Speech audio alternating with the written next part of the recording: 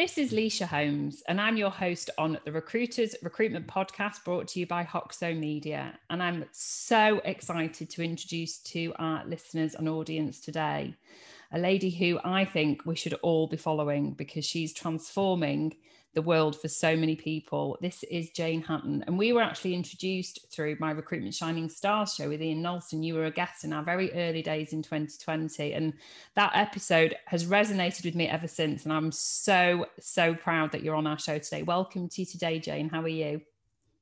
Thank you, Leisha. Yeah, I'm really pleased to be here. I'm a bit warm, but I'm very well, thank you, and absolutely delighted to be here. Good. Well, we're not going to complain about the fact that we're warm, because obviously it's nice that we're in that position. It's very nice. I was going to say I look like I'm dressed for winter, but it's just because it's very cool in my house. Well, for those who are not yet familiar with who you are, and they certainly will be when they've listened to this episode, would you like to explain about who you are and what you do?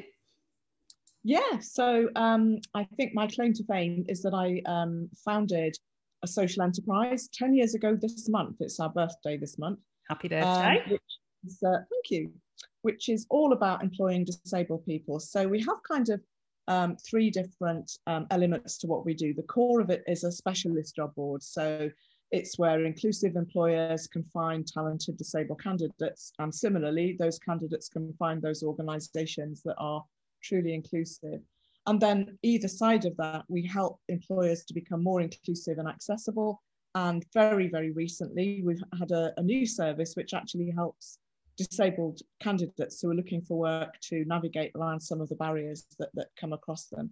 But I think, my guiding values are all about lived experience. So everybody at Evenbreak, we're all disabled ourselves, and we're very diverse in lots of other ways, ethnicity and gender and personality and all the rest of it. But for me, it's about learning from lived experience and those values, and also which I can talk about in a moment if you want me to, the social model of disability, which is, there's nothing wrong with disabled people. We tend to talk about fixing disabled people, but most of us can't be fixed, and many of us don't want to be fixed, because that means we're not acceptable as we are, and actually we are acceptable as we are. So the social model really looks at the barriers that are there in place to stop disabled people participating in employment or in any other part of life, really. So what we're about is learning from lived experience and removing disabling barriers, particularly from the recruitment process. Oh God, it's absolutely, it's wonderful. And I'm really pleased that that's your starting point, actually, because I just think from a general point of view, we all put barriers in place, whether we're recruiting accountants, whether we're recruiting recruiters, which is what I do.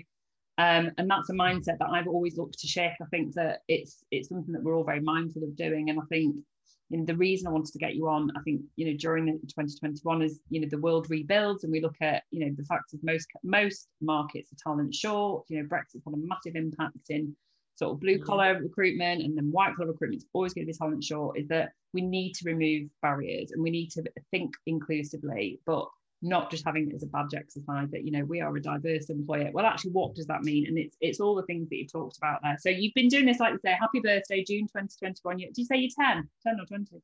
10, yeah. 10 years old. 2011 we started, yeah. I hope you're going to celebrate in some way, hopefully. Certainly, we are.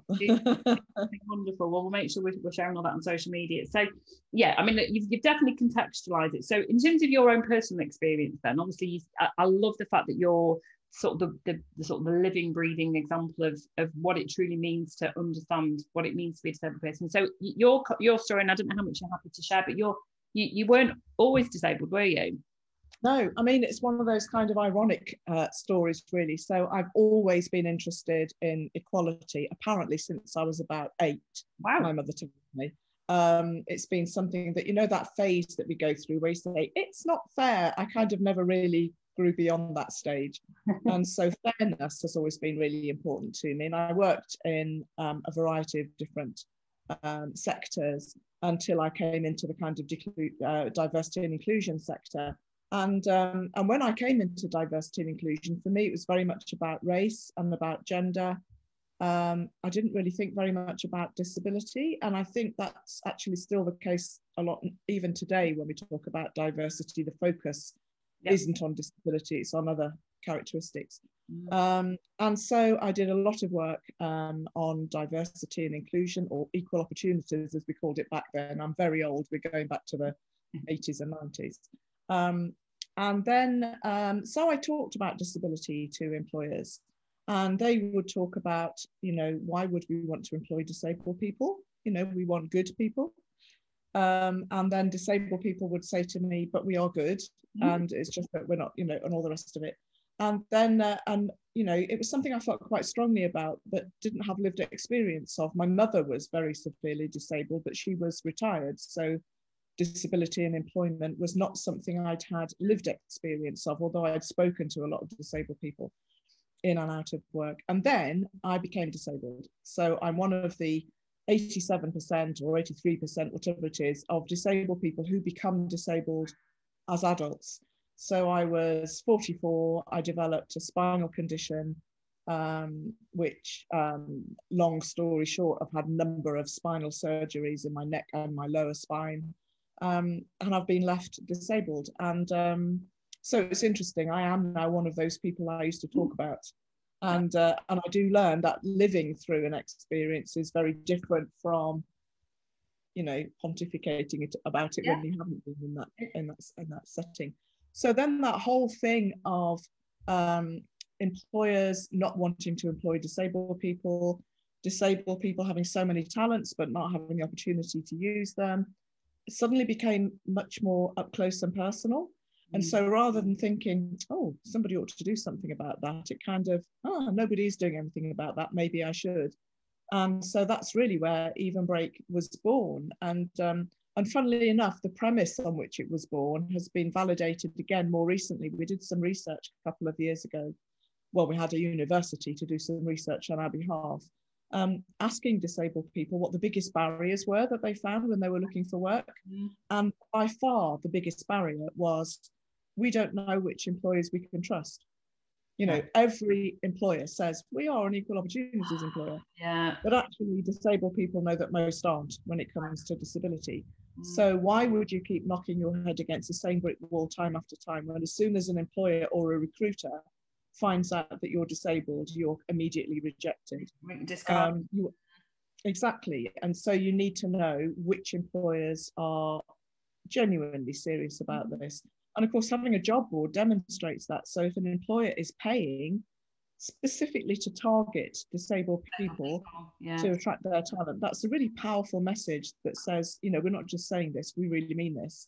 And that's really why Evenbreak was born. But it was kind of driven by my lived experience and the frustration that disability wasn't really getting a look in when it came to diversity and inclusion or recruitment and employment. And of course, you know, you could say able-bodied people, we have things that we're probably not capable of doing. A disabled person still has an umpteen skill sets and experiences that they can bring to an employer. And even just as I'm listening to you, I'm thinking it's actually quite bonkers that anyone would be disregarded because of a disability. Yeah, I mean, unless it's related to the job they're doing. I mean, you know, so all of the Evenbreak team are disabled. There's 17 of us now, so we're still small, but within that 17, we have a whole range of different impairments, from mental health to neurodiversity to sensory impairment, you know, and what we know is that a blind person isn't going to apply for a job as a taxi driver. It's not going to happen. They're not going to apply for it. In the same way that I wouldn't apply for a job as a Russian translator because I don't speak Russian. Absolutely. But I shouldn't be discriminated from other jobs that don't need me to be a Russian speaker because I don't speak Russian, any more than a blind person should be discriminated against for doing a job that doesn't require sight. Yeah. You know, it as you say, it's bonkers. You know, what we should be doing is recruiting people for the skills that they have, which are relevant to the job they're applying for. Yeah, and I think the reason that this has become such a huge education area for recruitment people, particularly, which obviously is our audience on the Recruited Recruitment podcast, is that every market is talent short now, and so we all have to think much more creatively. We have to think about the bigger picture of, if we're looking at advising our clients, and obviously my clients, and you listening, you're a recruitment business, you're educating your customers, we're going to have to think much more creatively. And actually, it's almost irrelevant of what somebody's physical or mental capabilities are if they have the skills that you're looking for. You know, we look at neurodiversity, you know, these are things that we would never have been talking about sort of 5-10 years ago, but the world has definitely, I think, shifted in a very positive way. And it is down to, you know, job boards like yours and people like you that's educating. So bearing in mind our audience, which is recruiters, what can they do to ensure their customers, i.e., you know, hiring employers, are being truly inclusive during a recruitment process? We interrupt this episode of the Recruiters Recruitment Podcast to bring you a message from our wonderful sponsors over at Hoxo Media. Now, recruitment agencies invest heavily in LinkedIn licenses because ultimately it's where we're all at. Given that we spend on average 1 to 2 hours a day on our phones, the rest of the time is spent scrolling through LinkedIn, looking for unicorn candidates and target clients. Now, if we look at the recruitment training programs that are available, they tend to be focused around outbound phone sales and leadership skills. So how do you, our listener, maximize the huge investment of time and money that is spent on LinkedIn? Well, this is where Hoxo Media is solving this problem for hundreds of recruitment agencies, and we want to share this message with you. Their Academy program allows recruiters across the globe being coached in how to optimize their LinkedIn profile, creating daily habits for building out that unbelievable audience, that target audience, where they're producing their own valuable content that engages the right people and ultimately drives content into inbound sales conversations.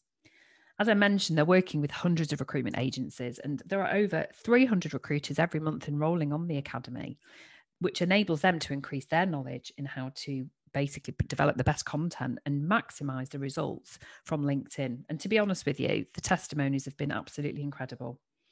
So by enrolling in the Academy with just one single payment, you can train your entire business for 12 months, which is why I'm so excited to share this message with you, our listener. So if you're a traditional recruiter like me, and you're an owner of a business, or you've got teams working for you who rely on outbound calls to attract clients and candidates, then really you do need to listen to this message and get in touch.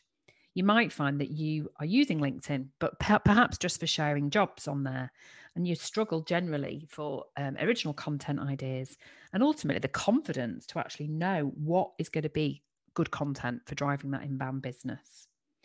So I would love you to speak to Hoxo Media. Drop me a DM either on the link on this message on this episode, or send me a WhatsApp, and I can give you more information on how your agency can benefit from joining this program. Enjoy the rest of the episode. I mean, there's so many things, and we could talk about this forever, couldn't we? But I think the most important thing is to change the narrative around disability. I have spoken to so many recruiters that make assumptions about what disabled people can and can't do. And the assumption often is that disabled people will be looking for low status jobs, jobs that don't require qualifications, jobs that don't require work experience, you know, very, very entry-level jobs.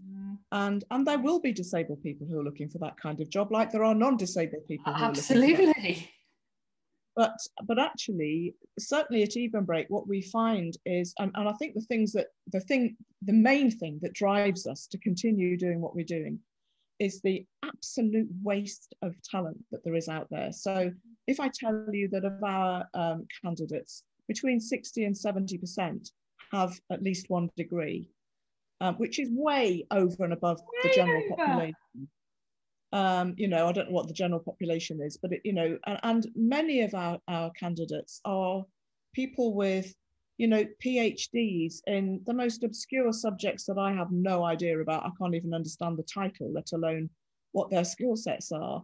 But they aren't working because of something that's completely irrelevant. So, for example, I'm thinking of individual candidates that we have, someone who knows more about data science than probably anybody else on the planet, you know, who has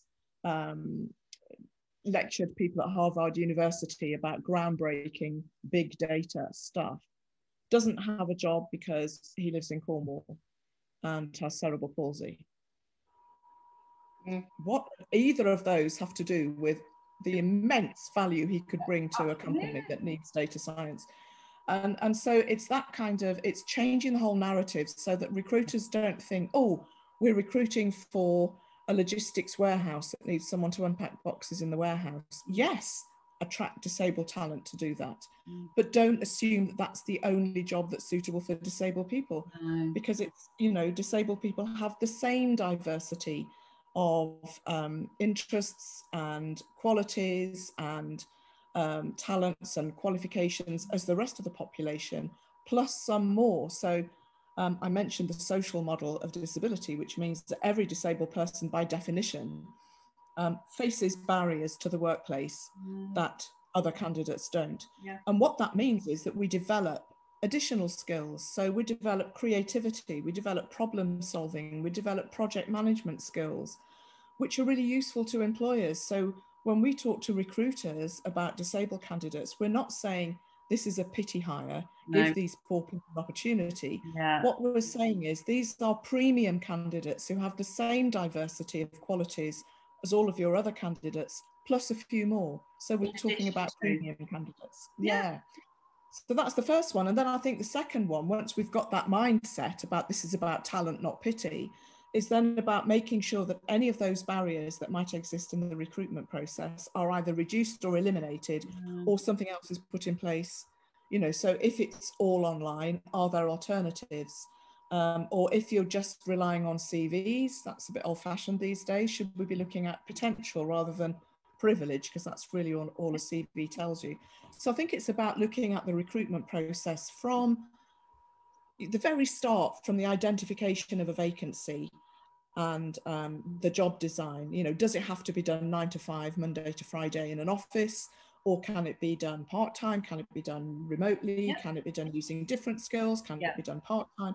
All of those things, right through to onboarding and everything in between, to make sure that we remove any potential barriers so that we don't exclude this amazing talent that's out there. Absolutely. And actually that leads on very nicely to something that we obviously have talked about off camera, which is how the world has now shifted and changed. And we're now, most people in most jobs have some element of hybrid. How has the sort of new way of working, so hybrid, you know, the fact that we all use technology, we're doing this now through Zoom, how has that impacted the disabled community, both from a positive and potentially negative point of view that recruiters need to consider? It is definitely a mixed blessing. I mean, I think it's a blessing more than anything else. And I mean, you know, the pandemic has been horrific, but I do think that there are some silver linings, and, you know, we have to grasp any silver lining we can find with a disaster like COVID. But what it has proved beyond any doubt is that many jobs can be done as effectively from home, if not more so. And I think, you know, a lot of the fears that employers had about people working from home, which was they'll be skiving, if we can't see what they're doing, they'll be watching daytime telly, they'll be on the golf course. Actually, the concerns are the opposite. The concerns are we need to make sure that people are taking proper breaks, that they do stop working, they don't, you know, because that boundary blurred, isn't it, between work and home, that people don't just keep working because there hasn't been that commute that breaks the cycle. So it's been good in that it does mean that, you know, the data scientist I just mentioned and many people like him will be able to do work from home, which means they don't have to relocate, they don't have to navigate inaccessible transport or inaccessible buildings. So it opens up the workplace for a lot more people, and it opens up for employers and recruiters a lot more talent.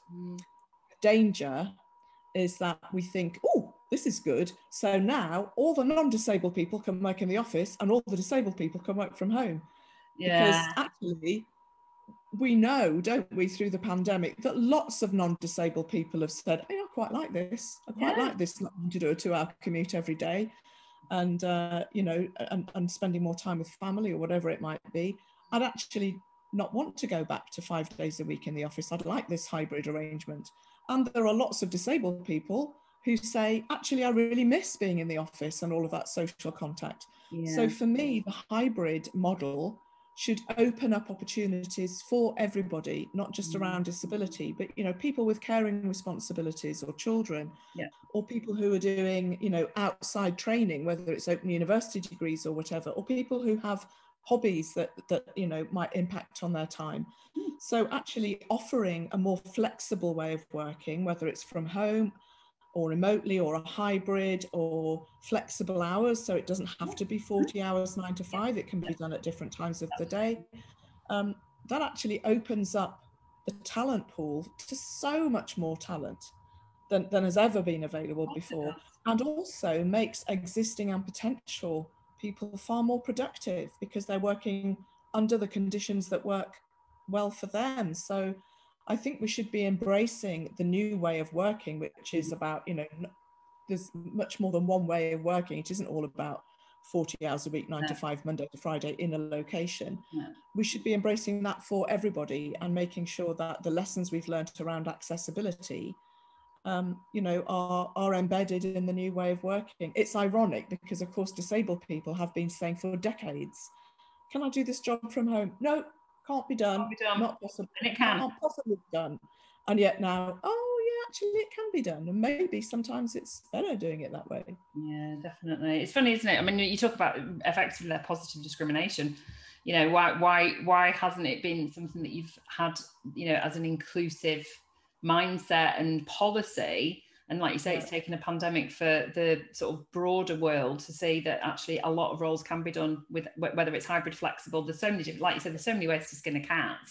So I think it's been hugely advantageous for everybody. But I think just thinking about some of the points you picked up on there, which is, you know, we are in talent short markets. This is the biggest headache anyone's going to face in recruitment for the next decade. There's not enough talent coming through.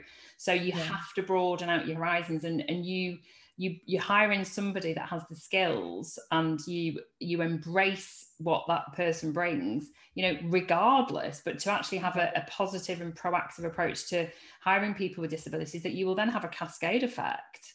You know, people will then be attracted to you. Yeah, and I question the skill shortage a little bit, because I think the skills are out there. It's just that we're not finding and attracting them. So, you know, I hear on the one hand employers saying, oh, we need people to, you know, AI is a big thing now, and, you know, new emerging technology, and we haven't got the talent. We have got the talent, we're just not accessing it. Wow, well, there you go. You've heard it here first. I agree with you. I think it's about finding the hidden talent pools then. Let's change it that way. So, I mean, everything that you've said, I mean, like you say, you're so refreshing. You're clearly somebody, you know, you are an expert. You were an expert before you went through your own personal lived experience of it. And you are clearly transforming the lives of, you know, hundreds, if not thousands of people every year. So if we were to all take something away today, what can each individual listener do today to raise up somebody that has got a disability to ensure that they fulfill their potential, which ultimately is what we're here to do? Yeah, absolutely. I think the most important thing is, you know, a lot of recruiters will assume if someone wants the job, they'll apply for it.